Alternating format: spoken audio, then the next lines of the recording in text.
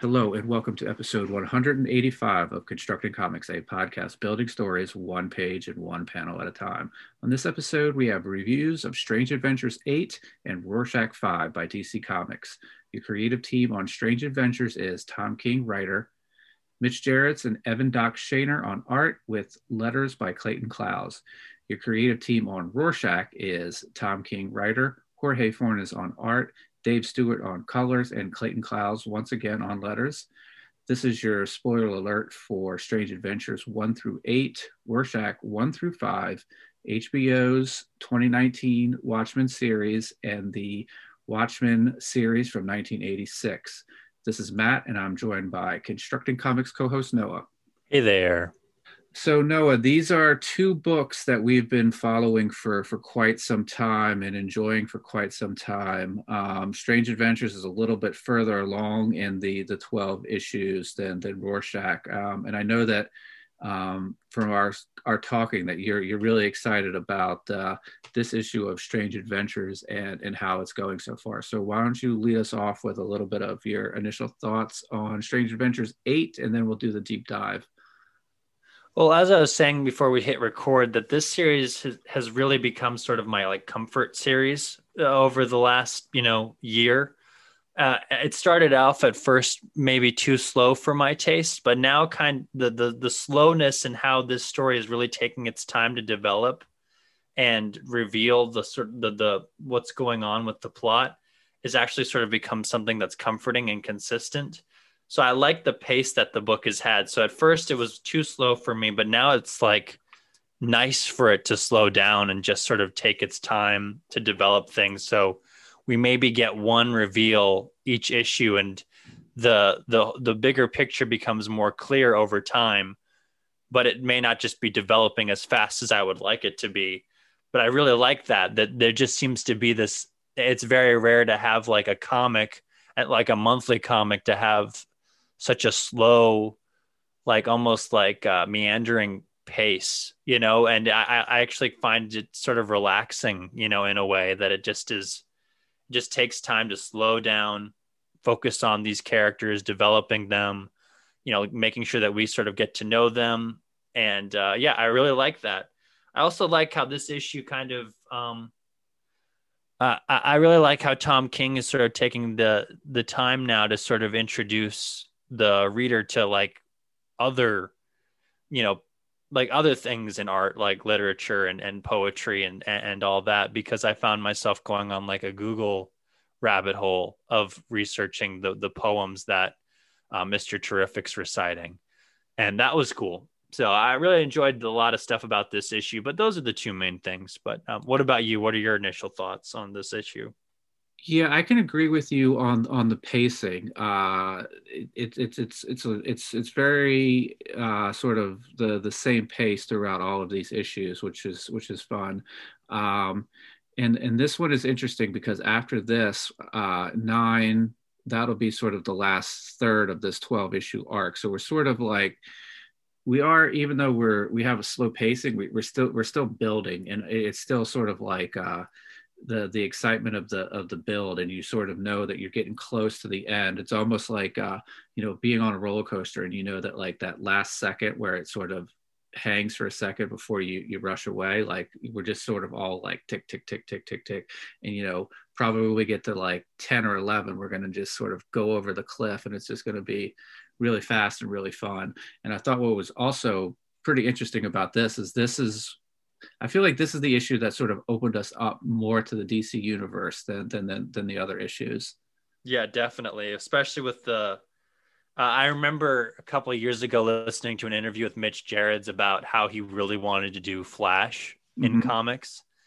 And it's cool to see now him doing really cool Flash art in this book. Yeah, so let's start in on the book. Let's look at how it starts. As we stated, this book starts us off with a little bit of the DCU. We have Wonder Woman, we have Batman, interspliced with some of the backstory of Adam Strange. What did you think about how this comic started off? I really like it, and it's sort of funny to say that it's starts like I was calling the pace slow, but it's cool to have all this action at the beginning with Superman and Doctor Fate and Green Lantern and Green Arrow, and of course, yeah, Batman. Um, I'm happy that Batman's kind of stuck around in this story. It's cool to see Tom King. I've not read like Heroes in Crisis or anything, but it's just cool to see him write Batman interacting like not the like sort of Gotham City Batman, but sort of the Justice League Batman, which is more involved in, the cosmic aspect of the DC universe. Mm-hmm. And so I like to see this like consistency that like how Tom King wrote him in his like solo series works just as well when he's like paired with cosmic elements, because I find that to be sort of like, at least in my experience with Batman, that there is sort of like two Batmans. There's the like dark detective Batman in Gotham, and then there's the superhero Batman that you get with Justice League books. Mm-hmm. And it's kind of cool to see this consistency between the two of how Tom King writes them, and how like it doesn't like, it's not like this Batman doesn't fit in here. So either he just wrote a good story where this Batman fits, but yeah, I really like that. Yeah, I can see what you're saying about the character of Batman here, because he's not using grappling hooks to sort of jump off of buildings and take on street level crime. He's in a Batwing, either at the top of the atmosphere or in outer space, sort of doing really superhero things on the he's aided by his tech, but he's right there alongside of the Flash, Superman, Wonder Woman, accomplishing these things. Yeah, and he's also putting his detective skills through to use throughout this issue as well. So there is this cool marriage of the superhero and the detective in this Mhm. issue. Starting him off in the Batwing and then ending him in an interrogation room with Mr. Terrific. That was really cool to see. Yeah, and again, we talk about page design and stuff like that a lot on this podcast, but we are pretty consistent with the three panels, wide panels. Sometimes they're broken into smaller panels across, but we do a lot of the back and forth storytelling. I thought one thing that was interesting is after we do the first page with the credits, we sort of have a back and forth between the stories, but if you look at them page to page, they line up where the two center panels are sort of the backstory. Yeah, I really liked that. I was actually just noticing that now on my second read. Just looking through it now, rather, that's sort of interesting how they've been playing with those patterns, because like early on you would have this sort of nice transition Mm-hmm. into the past and the present, but here they're being a little more sharp with their cuts and a little more I guess like staccato with it, like just instantly cutting back just for a short moment and then back to the other timeline. And of course we do get this nice transition into a flashback, but then I mean, we'll get into it as you sort of go over the plot, but like, when we get to the double page spread, that's another harsh cut back to another timeline. Yeah, it's interesting that we sort of do that back and forth, because you're right. A lot of times in the previous issues, it's been, uh, three or four panels of Shaner art, three or four panels of Jarrett's art, and then a switch. But here, this is the sort of the back end of the fourth, and it's pretty interesting if you think about it. It's kind of what Tom King is doing in that Batman Catwoman series, where we're shifting timelines a lot, and we're not getting the narration box of now, then, before. We're sort of figuring it out. Either the characters that we see are a little bit of the shift in the art style. Yeah, I think this book does it better. I think just because of the two artists working Mm-hmm. on it. Um, but like again, like kind of like what we talked about with the Bat and Cat stuff, I don't think that there's like, I don't think that like the confusion is done uh like between the timelines. I mean, like the confusion isn't done by accident, like it's not a mistake. Like I think it is there for a reason, and it will eventually make sense. And Mm-hmm. maybe that's just me putting too much faith in Tom King and Clayman, but I really think that that book is designed differently with its timelines to generally confuse you. Mm-hmm. And I think that this book sort of gives you this like false sense of security with having the clear timelines, because it's all such like subjective storytelling where we don't know what's true. Like there's an unreliable narrator here that we're very like it's sort of very sure about. And there was this like false sense of security thinking that we knew like from the beginning what to believe in both timelines, but now everything's just being pulled away these Mm-hmm. last issues. So the switch back and forth and sort of the clear timelines are sort of now becoming a little more unclear in a way. You know, like there's this underlying suspicion that's just that's handled so well in this book. I've really liked that across 8 issues now, that like it's sort of slowly crept in where the switching back and forth now is a completely different effect than it was at the beginning. So that's pretty brilliant when you think about it. Yeah. So, you know, we stated as the book started, we sort of taking on this sort of interplanetary threat. We do have a little bit of we're going back with Strange and Alana as they're sort of in that past timeline. But you had mentioned that sort of one of the big things we get here is the double page splash after that with the Flash. Where he's running around. What did you think about that? Because I don't think we've gotten a lot of double page splashes in this book so far. Well, we get double splash, but like, yeah, that's the thing. We've gotten double page splashes like this, where it's like landscapes, which Mm-hmm. is sort of cool because this has a lot of visual callbacks to previous issues in these first couple pages. So I can't remember what issue it was, but it was a couple issues ago where we had these like there were multiple double page splashes in one issue of Doctor Strange looking out over a battlefield, and it was Doc Shaner artwork on Correct. Ran. And this is sort of mirroring that with Jared's more gritty, like, you know, like for lack of a better term, grimy artwork now on Earth when the Picts are invading and have like murdered, like, you know, have like genocided Albuquerque, basically.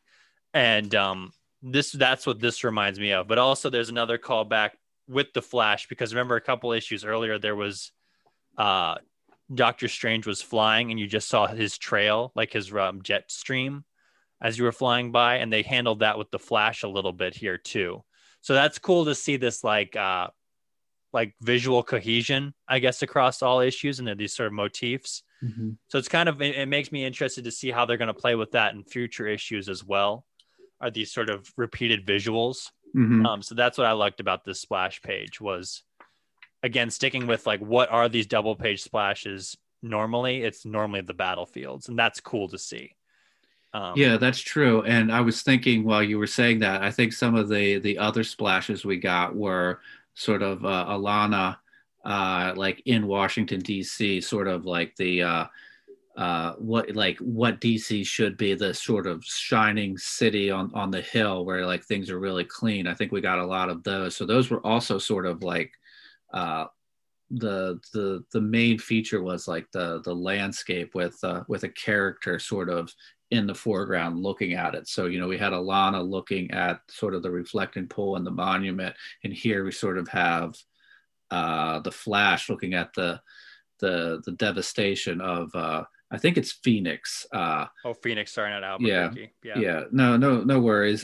So I think that's interesting if we think about going back. It's a lot of the splashes where we take a moment to have this large scale art. It's a character that we've been following, sort of looking at something, and sometimes it's sort of a beautiful scene, and sometimes it's chaos and hectic, just destruction. I think each time it sort of shows the battlefield and the stakes, even with when she's looking out over DC, because that issue was all about like this Senate investigation into Adam's past Mm-hmm. and about the invasion and everything. So that's sort of like again, it has that, like, that's such a cool example that you brought up, because even that made me think, I'm like, yeah, that's still like a battlefield for them where like Yeah, they're it's like trying to prove that they need to fight. you It's know? political. It's political maneuvering as Yeah. opposed to like maneuvering troops around on a battlefield. So yeah, Yeah. that's yeah. So from there we go back. So this is where Alana and Strange are sort of having an argument. I think, do I have this right? Earlier, he just sort of returned back after being away for a while, and then this is the time where he gets to sort of sit down with his family. Is that right? This is right after, because the last issue was when he was being tortured by the guy, Mm-hmm. being teleported around all the time. So Mm-hmm. he's like suffering from some like PTSD right here, and some disconnect between him and his family. And Alana is like questioning him about that, and he in turn is getting defensive and angry about it as well. Yeah. So after that, we go back to sort of the battle timeline. And this is Mr. Terrific, right? He's what he's trying to get to a ship. Am I seeing that correctly? Yeah, that's correct. So, and is this where or is this one of the poems that you had to look up? Yeah, I did. I looked up the first poem about Phyllis Wheatley. It was really cool looking into her backstory. I really recommend anyone to research it, because uh it's really sad, I guess, is like sort of a good way, but in like a good sort of realistic gut check kind of way. About this woman who was a slave, basically. Not basically, she was a slave, Mm-hmm. and her owners paid for her to go to college, basically, and then she wrote these poems, and then married a freed slave, and then like died poor and destitute, all while still writing these beautiful poems. It's that's a just a that's condensed. It's really great to read through her stuff, because there's this woman who's just like basically being shit on her Mm-hmm. whole life, and then makes the most positive, optimistic poetry you'll ever read. It's incredible. So Very that was cool. cool. I had a really good time looking through that, but I think it's just sort of it shows maybe also Mr. Terrific trying to tie himself to his like heritage, and I think that's been something that's been consistent with his the trivia that he's been giving this whole time, is this sort of like uh this like longer African heritage that he has, and that's pretty great, and it sort of it adds to his like what's important to his character. So it gives him like I don't know, it just fills him out, makes him more three-dimensional. Nice. Thanks for that, filling that story element in. Uh, so as we said, Strange not Strange. Terrific was trying to get to the ship. He gets in, and he has a battle with one of the picks that's on the ship. Um, this is again the the three panels, so the pacing works really well with a fight because it's sort of like strike, strike, strike, strike. Um, he gets the pick, sort of, actually no, I take that back. Then we go to a 9-page panel, where I guess is the pick trying to sort of commit suicide so that he can't get to him. Is that what's going on there? Yeah, because there's like there's three separate chambers for the heart, and one of them is in the head Mm-hmm. for a pict. And yeah, that's a cool page of the 9-panel grid. uh and then at that time, he Mr. Terrific starts speaking in their language, which we learned earlier in the series was difficult to do, Mm-hmm. and that was cool. But I really am excited about like the next panel after the 9-panel grid. I like that framing of Batman's cape, um, and also showing that he can match wits, because they're quoting Tolstoy, and Batman guesses it like Mr. Terrific has been guessing it. So it's just cool to see like, oh, Batman and Mr. Terrific are like not as like maybe as smart, but almost like can match wits. Mm-hmm. That was cool to see. Yeah, I like that. And it's cool to sort of, we don't see Batman, but then in the middle we get a full page panel, and we see that Terrific and Bats are going to have to work together here. But then we switch back to the backstory of Strange and his child trying to sort of connect. What did you think about sort of switching back to this storyline? I think it's a little meta for Tom King, because if you follow him on social media, you know he's always like hanging out with his daughter while she's playing, and Mm-hmm. like, you know, has all the her action figures laid out. Like that's just something that's big with him on Twitter and Instagram, is talking about that. So I think that this feels very personal, and it feels very real right Mm-hmm. here with with Adam talking to his daughter, and her playing with the rocks, and you know, giving them each characters and stories, and putting her dad into the game as well. It was really moving, and it was really touching, um, because I can tell that a lot of Tom King is, like we've talked about from the beginning, is put into Adam from the Mm-hmm. start. That there is this sort of, I mean, obviously, whenever you read something, a writer puts himself into the main character, and he puts his fears and his, you know, his love into the character, and it's always a reflection. But I think this book, especially, and we kind of picked up on that from the beginning, is a very sort of autobiographical book for Tom King. It seems to really capture a lot of the sort of like the external forces that are kind of against him, or at least have been against him in his comics career. And then, Mm-hmm. of course, ending each issue with a quote about comics from comics creators is, I think it just sort of adds to the I guess the metatextuality of it all, you know. Um, yeah, that's what I thought about this exchange. But what do you think? No, I liked it, and you know, it's a quiet moment after the action moment, which is sort of like we see that a lot, where it's just sort of, and we talk about pacing. So this way, we were able to sort of slow down, have sort of a character moment after all of that, and no, it was I enjoyed it as well. And you're right about sort of uh, the aspects of the creative team that we've seen in here. Um, so from here, we cut to Terrific and Batman. Right? Um, they are in. Do I have that right? Yeah, they're in sort of a cell where they have the pick that they took out of the ship. So this is, you know, two of our really smart detective guys in an interrogation scene. What did you think about that? I liked it, and I also like how it's juxtaposed with the other timeline of Adam dealing with a picked prisoner as well. I Mm-hmm. thought that was cool.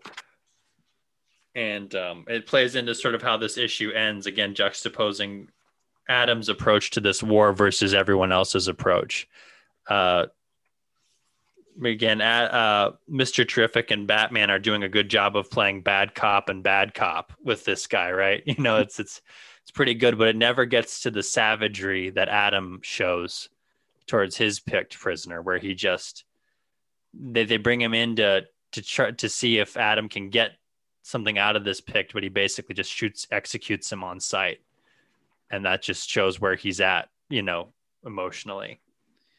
Yeah, that I do enjoy that part of it, and it's interesting to see, and I think sort of what we see in that the way that Strange handles that interrogation scene, and then what we see with what Batman and Terrific are learning from the pick that they have is really sort of, again, pointing to what you said about us having sort of an unreliable narrator, or sort of a point of view character for a lot of this, and Strange. So what did you think about how they sort of continue to make us think about like what's real and what people have been telling us, and who can we trust? We still, you know, 8 issues into this, we still almost have all the same questions that we had in issue 1. So how do you think about how that was? And then after that, we sort of have 2 pages of Strange back in the other timeline. But let's talk about what we learned in the interrogations here. Yeah, I really liked that both the past timeline and the present timeline reinforced this question. Well, reinforced more the thought that Adam Strange is guilty of the genocide that he's been accused of. Mm-hmm. So seeing his savagery in the past timeline and then hearing the Pict basically saying, we don't usually do this. We're only doing this to get back at Adam Strange because this is what he did to our people. And Yeah. I really liked that. And I really like that that when we get into these last couple pages in the Shaner timeline, it's kind of there's sort of like this creepy uneasiness in that splash page. It's a sweet image of him and his daughter, but we now know that maybe his daughter isn't dead, or that there's something more to how she died. And right now we're getting this uneasy vibe that Adam may have had more of a deliberate hand in her death than we know, which is very eerie. It's it's probably the creepiest ending to the books, and not just because of the last panel, but just because of that uneasiness that we've gotten from these two interrogation scenes.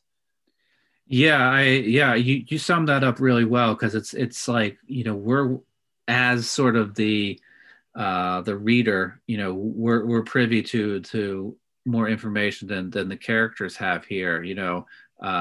Strange is obviously here. He knows what he's done, but the child and his wife Alana don't know. So we're sort of watching this sort of heartfelt, family sort of getting together, but we know everything, which, you're right, makes it really difficult to watch, or to look at, read. So that is taking us pretty close to the end. And you mentioned the shock of the last panel. Do you want to talk about that? Yeah, it just sort of it feels like an old. It feels like, like how in there's this like one scene in Hurt Locker at towards the end where Jeremy Renner's like in the shower in his like full like military gear, and like he's washing like blood off of himself.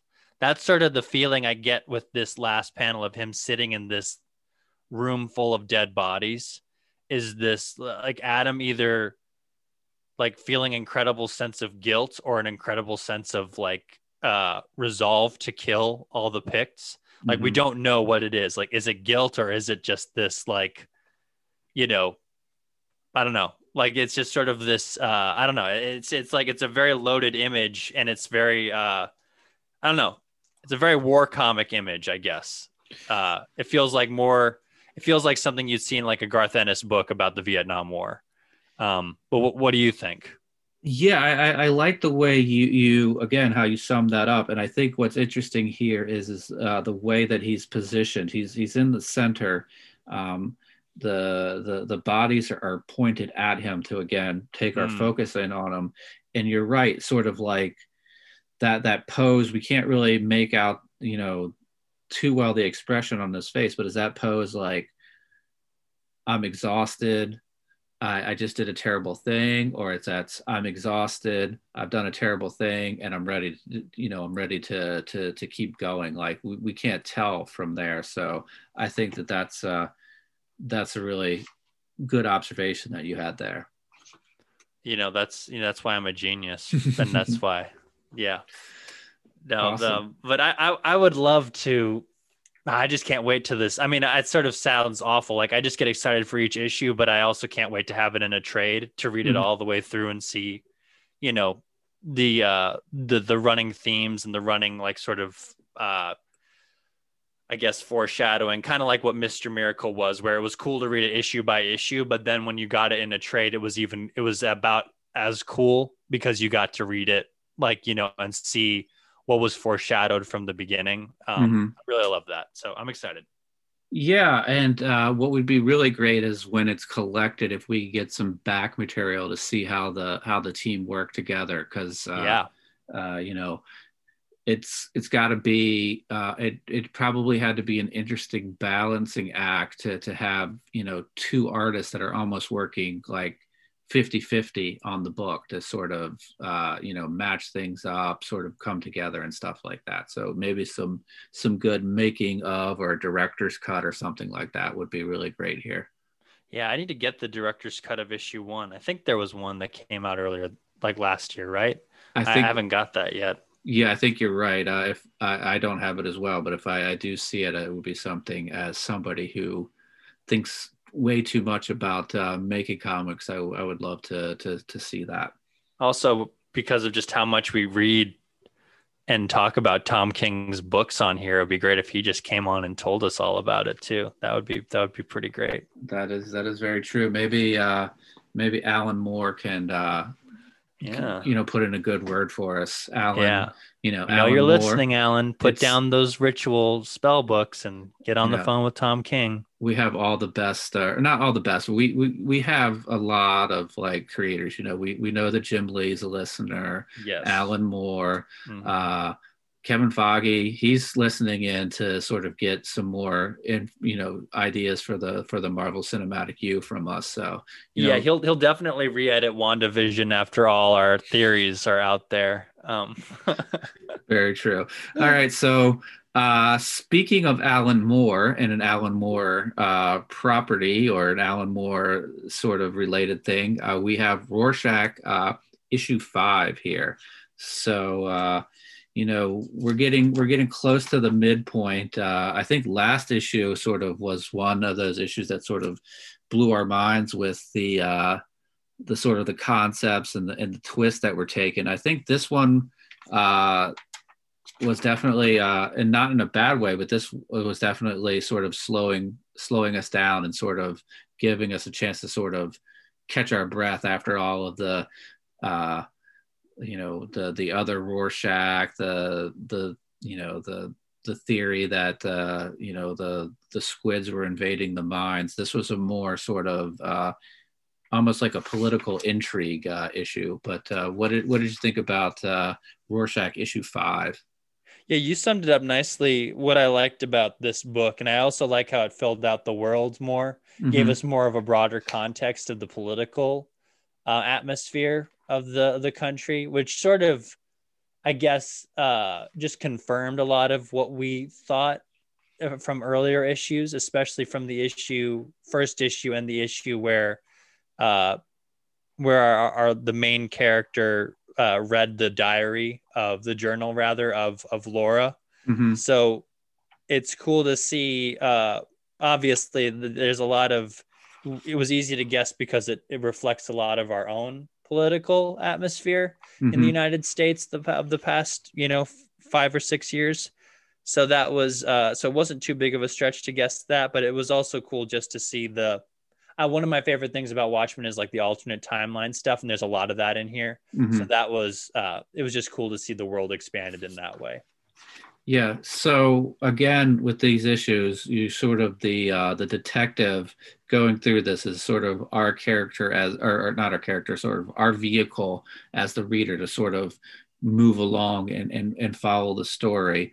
But you're right. A lot of this is filling out the world, and he gets a meeting with Turley, right? Is that?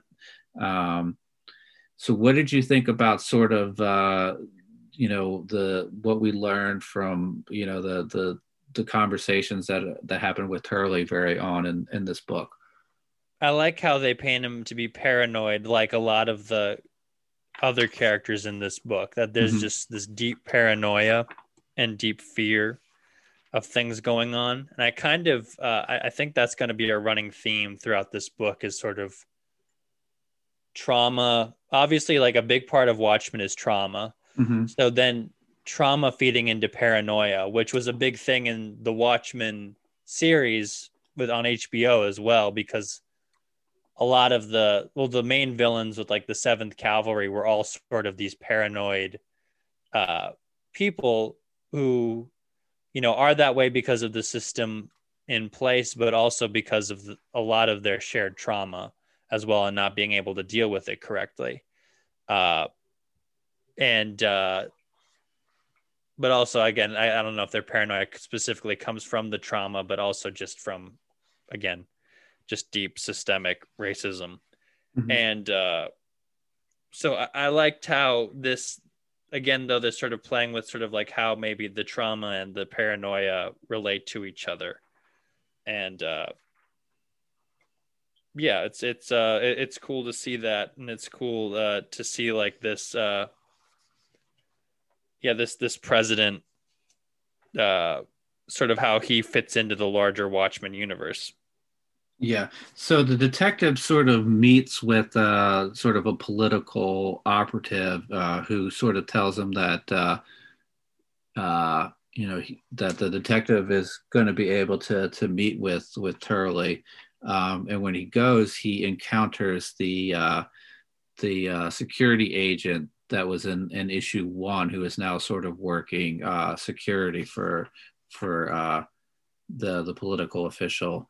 Um, you're right with the paranoia, or not para, the paranoia is because he's thoroughly checked before he's able to go in there for like listening devices, but they get to have a conversation about what happened during the shooting. What did you think about how all that was handled here?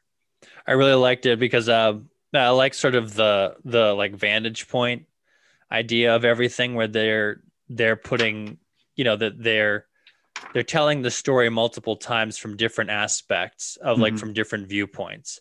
And that's something that's been very consistent throughout this book, is sort of changing the view of everything every issue. So, I loved that issue in the apartment building where there were specific events discussed, but all of them were from different points of view. Mm-hmm. And that's sort of, this is continuing with that. And it's obviously, again, it's great to sort of get almost halfway through the book and then to remind us of why are we doing this in the first place. So there's this great reminder, but also just another piece of the puzzle and a different perspective on things, uh, which is pretty great. But also there isn't, like, obviously, just this guy doesn't seem to be um, telling us everything, the security guard, because Mm-hmm. he's so, they just sort of show him being like, I guess, cold and calculated with just gunning down Rorschach and Laura. Mm-hmm. And that's interesting that they're sort of drawing attention to that. Yeah, that is.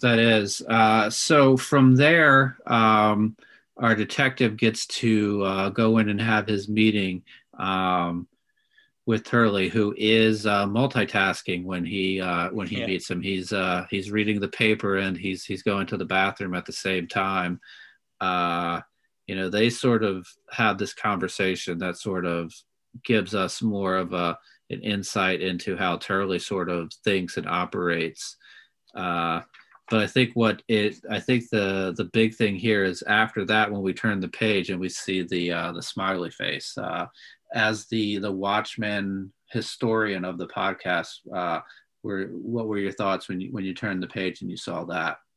I was like, oh, that's interesting. And then, of course, they explain it later. But one of the things that I was like, wait a minute, is this some kind of like misdirection? Like, it's trying to distract us from something else going on in the background? And I don't know if it's going to be important, but if you look at that painting on the splash page next to the big smiley face, there's this like scene with like Kirby Crackle in it. Okay. Uh, and I'm like, what is that over there?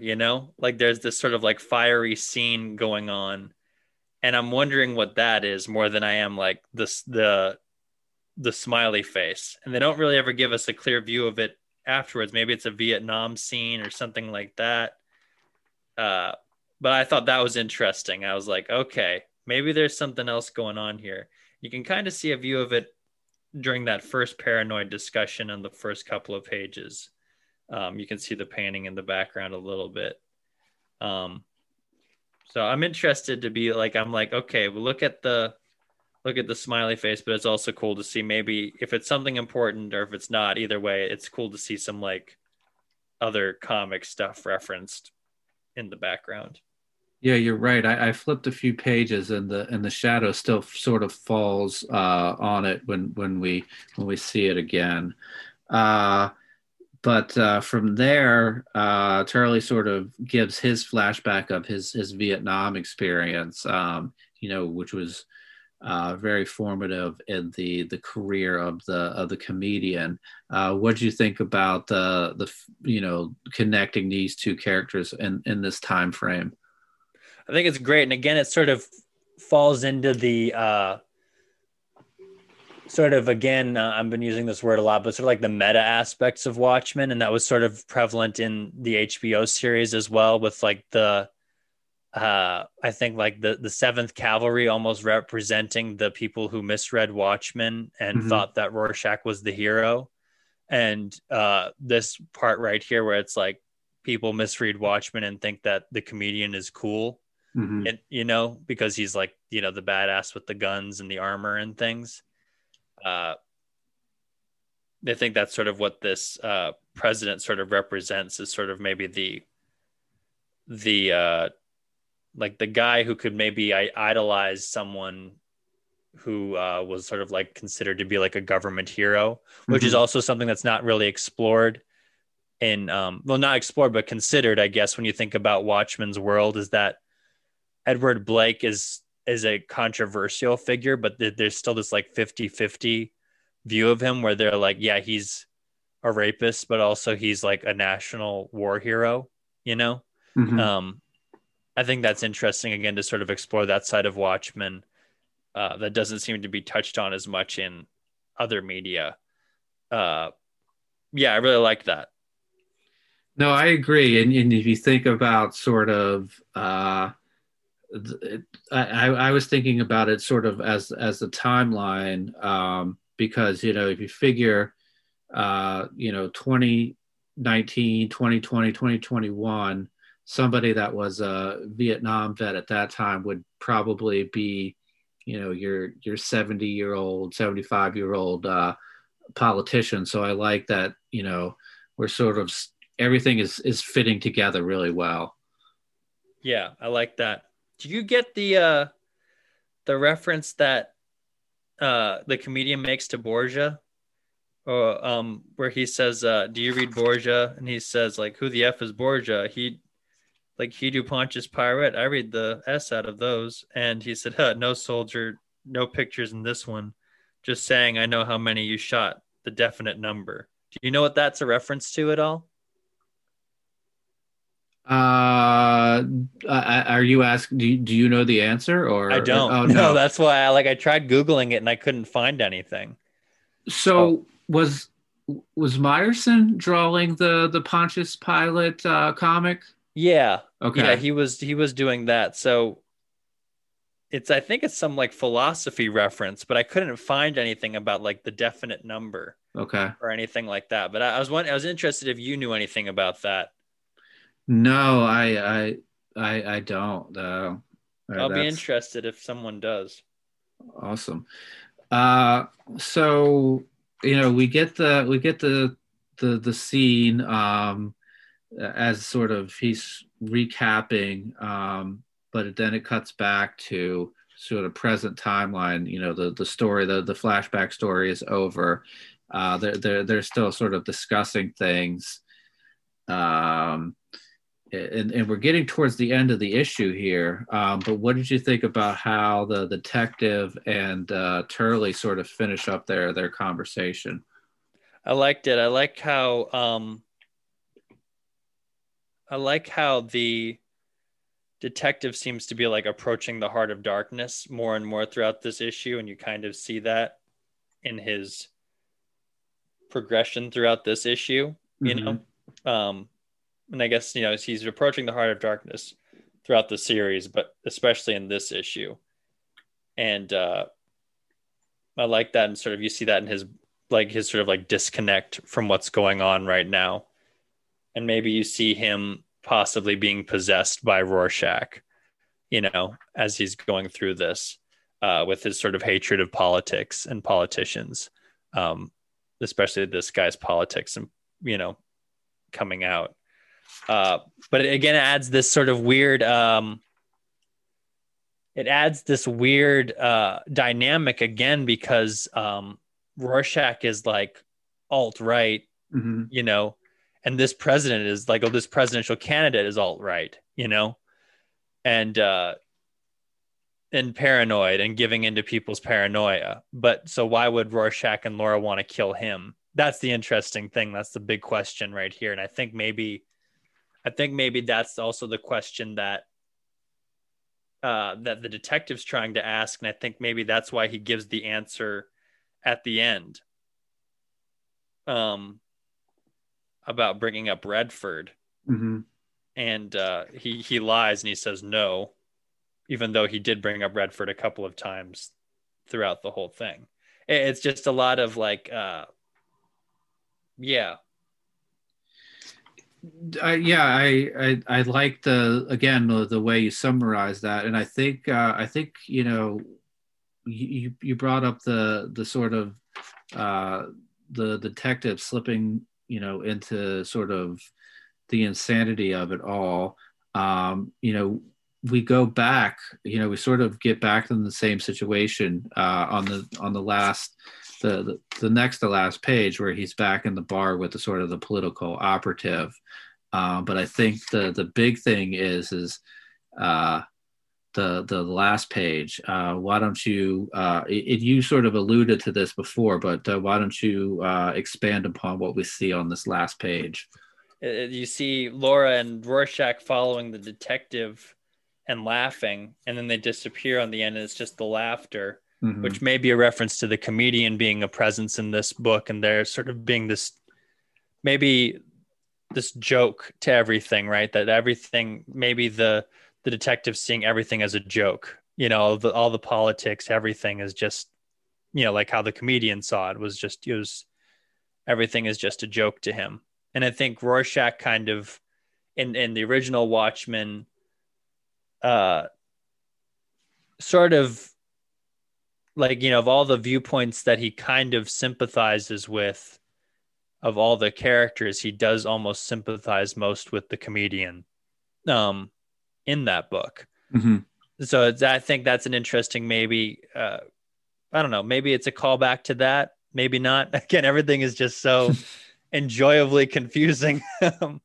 And I don't know. Like, I think the fact that we're just asking questions means that this book is still doing a good job of keeping us intrigued, um, as to where it will go. I think there's an inevitability of this guy becoming Rorschach, though. I think that's becoming more and more clear that this detective is going to eventually don the mask and finish the job that Laura and Meyerson set out to do. Yeah, I think what's interesting if you think about the Strange Adventures 8 and this, we sort of we have this sort of dread and impending doom that we know that like uh eventually the actions that Strange took that we're all sort of scared that he took are going to come to the attention of everybody, and he's going to have to pay the consequences. And in this, we're sort of, we followed the detective, and early on, he was sort of like, he gets a body that's Meyerson, but the fingerprints match Kovacs, and he's sort of like dismissive of that. That like that can't be right. It's weird, but that just can't be right. And each time, it's sort of like he gets this like he goes like one step further down the rabbit hole, and as he does, he's sort of like because I think in the previous issue, like Rorschach came into the diner and sort of sat down and sort of like turned his head and like commented to him, or like, oh, that's weird, but he's immersed in this story, so he's just been reading the journal of Laura and all of that stuff, and in here, uh, it's sort of one up where he's walking and they're sort of like following behind him and almost like mocking him, and he's just sort of like, I can't do anything about these two behind me, following me, mocking me. So like before it was just sort of like, you know, Rorschach is looking at him, making like, a comment here or there, but now it's sort of more aggressive. So we're feeling that dread as well. Yeah, what do you think about him lying about the Turley not talking about Redford? What do you think that means? Like him, because like, yeah, Turley definitely brings up his fears about how Rorschach and Laura were sent by Redford to assassinate him, to the detective, and then the Mm-hmm. detective lies about that, um, to the political aide at the end. Uh, so why do you think he's like denying that Turley brought up the paranoia? Do you think? I'm not really sure right now. Like, do you have Yeah, any do you have any theories? I I mean, don't. Yeah, I I mean, are we is he concerned that like uh if he gets out, if you know, the if he somehow tells this aide and then it just sort of, you know, it makes its way around Washington, that, you know, some, you know, if you think about sort of, again, to make like a real world parallel to our own political sort of climate, but like if you think about just sort of like the crazy sort of theories that are on the internet, that sort of like one person says it and then they sort of like spread around, and even like we have to deal with like the ridiculousness of like sort of our political leaders and lawmakers sort of having to dismiss these crazy sort of internet conspiracies. So is he like worried that like if this sort of catches on, it's going to snowball, and then there's going to be people saying that Redford's behind the sort of the attempt? I'm just taking a wild stab there. yeah. I also wonder if it's the joke, right? That he lies. That's why Laura and Rorschach are laughing, Hmm. because the political aide should know that, yeah, Turley brought up Redford because that's all Turley talked about with the political aide at the beginning, you know. Um, and maybe the Well, joke is that the guy wants to believe that Turley's sound mind all of a sudden, you know, that he believes that Turley's not going to get paranoid about something. I don't know. It's sort of, it's interesting. I think that was maybe the most like interesting thing to call attention to at the end of the book. mhm. Um, yeah, it just again a lot of questions, and then like you said, it's this eerie ending, very foreboding. Um, yeah, but I think inevitably we're heading towards this guy becoming Rorschach. I think that's something that's very clear at this point. So I was just thinking about something, and this is not related to the question about not speaking to Turley's sort of conspiracy paranoia.